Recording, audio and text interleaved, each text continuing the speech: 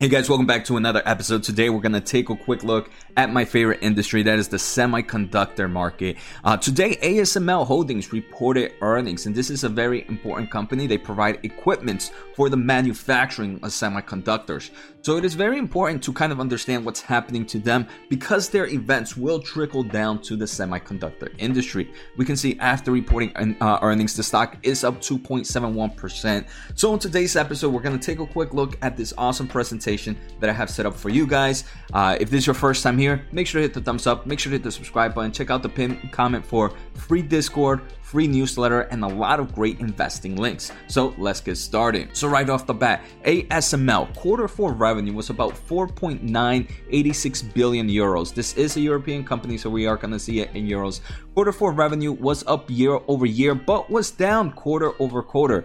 I do believe to some extent it might be better to look at net bookings for this company. Net bookings was about 7.05 billion, and that was up quarter over quarter and year over year. So this is a quick overview, right? Gross margins were 54.2%, profit margins were 35.6%, and cash flow from operations this quarter alone was 6.4 billion euros. And all of those are up quarter over quarter and year over year. For Q1, the outlook revenue looks very low. It's about 3.3 to 3.5 billion euros. And this is, remember, Q4, they had somewhere around 5 billion euros. So the reason for the numbers, they do kind of share that information, is there is some change in recognition, revenue recognition of what they're doing. And this is a way to kind of help them move shipment products faster. So normally, like I mentioned, they create equipment. So when you create equipment, ASML does numerous tests.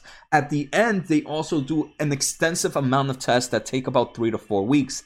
Then they ship it to customers, and then once they ship it to customers at the customer's location, they do even more tests. They kind of repeat those tests they did before shipping them over.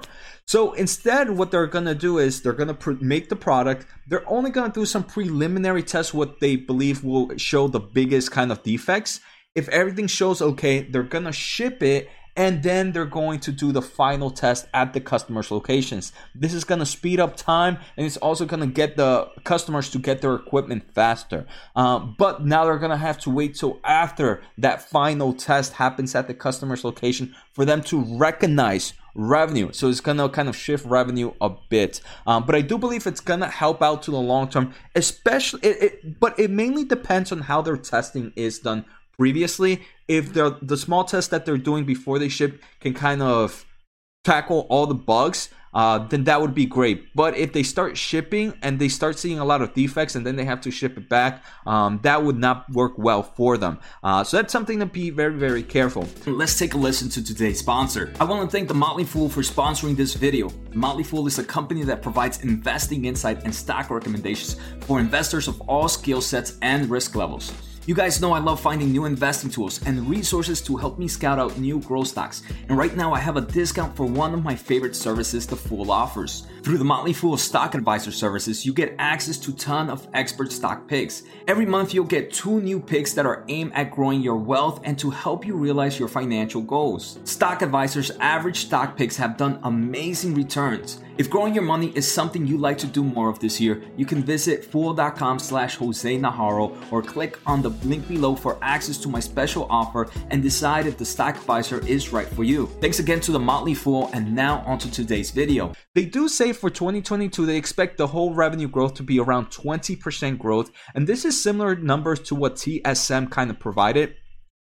TSM, if you guys remember I did a report on them. They expect the overall foundries market to grow close to 20%. Obviously, they provide equipment to the foundry market, so it kind of trickles up. You guys see how that trickle effect happens, and that 20% is similar to the numbers TSM gave. So during their earnings presentation, ASML shared some amazing messages, and this is about the overall industry, and this is what I enjoy looking at semiconductor presentations for. They share value for the overall market, and they say that right now global megatrends in the electronic industry, supported by a highly profitable and fiercely innovative ecosystem, are expected to continue to fuel growth across the semiconductor market. And this is one of my favorite things about the overall semiconductor industry is this is a market that cannot be still. You need to keep innovating every single, and some investors might consider that a risk, right? Because you might invest in a company that eventually might kind of slow down on innovation and can provide kind of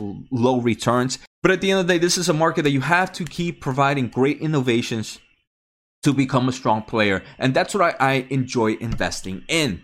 ASML also kind of gave us their net system sales breakdown yearly, and we can see the two major products that kind of dictate this company's revenue are their EUV products and their R5 products. The rest, like their metrology inspection, still make up a small portion, and all these make up a small portion. Those two are the biggest driver. We can see the biggest customers are located in Taiwan and South Korea. We know that's where most of the foundries are located at the moment. Number 3 is China with 16%.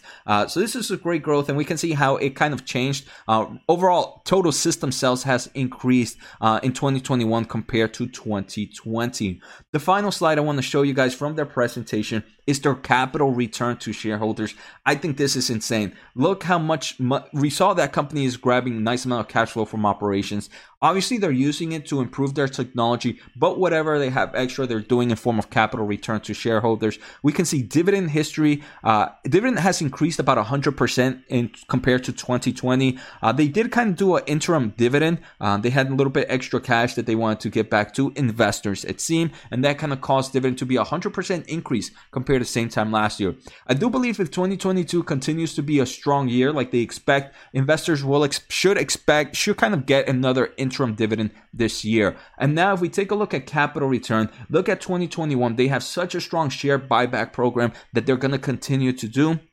Again, this is a company that, in my opinion, is innovating within their markets because they're providing new technologies, they're improving new technologies, and at the same time, giving money back to shareholders. So I'm really liking ASML, even though it's not in my portfolio.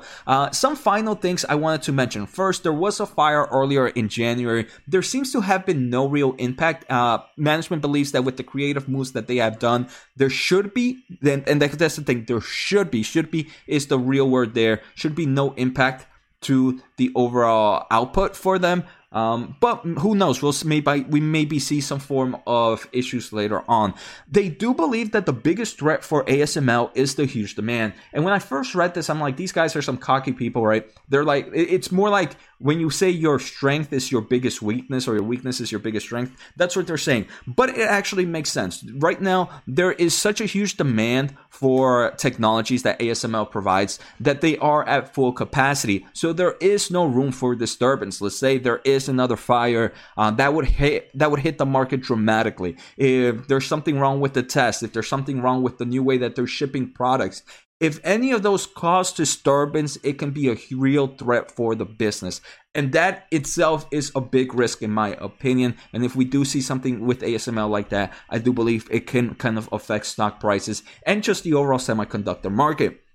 In kind of the long term, they do mention management believes that the market will continue to grow beyond 2022. And as a semiconductor investor, I'm happy to hear that. Obviously, they have to say some things like that, but they do believe the industry is expected to at least 2x to about $1 trillion by the end of the decade. And remember, like I mentioned, this is a very innovative market, so I do believe that could happen. I don't own ASML in my portfolio, and based on current kind of stock prices right now, I'm not much of a technical, but right now this would be more of a mid-dollar cost average. I do like the price point where it's at right now, around that 730, 720, 740s. I believe that would be a mid-dollar cost average if I wanted to purchase. Obviously, stock price volatility can continue and prices can go lower.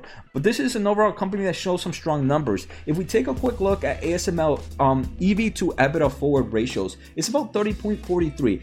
It's not as expensive as I thought it would be, and that's impressive in my opinion, especially with the huge growth this company is seeing. And I do believe these numbers are not kind of updated with the recent kind of guidance that they gave. So ASML, I do believe they're not expensive, even though their stock price is near all-time high levels. I do believe they don't look bad bad. This is to me a $1 million cost average. Again, I don't own it, and I don't know if I plan to buy it anytime soon, but if it does take a major dip, this is a company I would gladly own. So I hope you guys enjoyed today's episode. Take care, have a good day, and see you next time.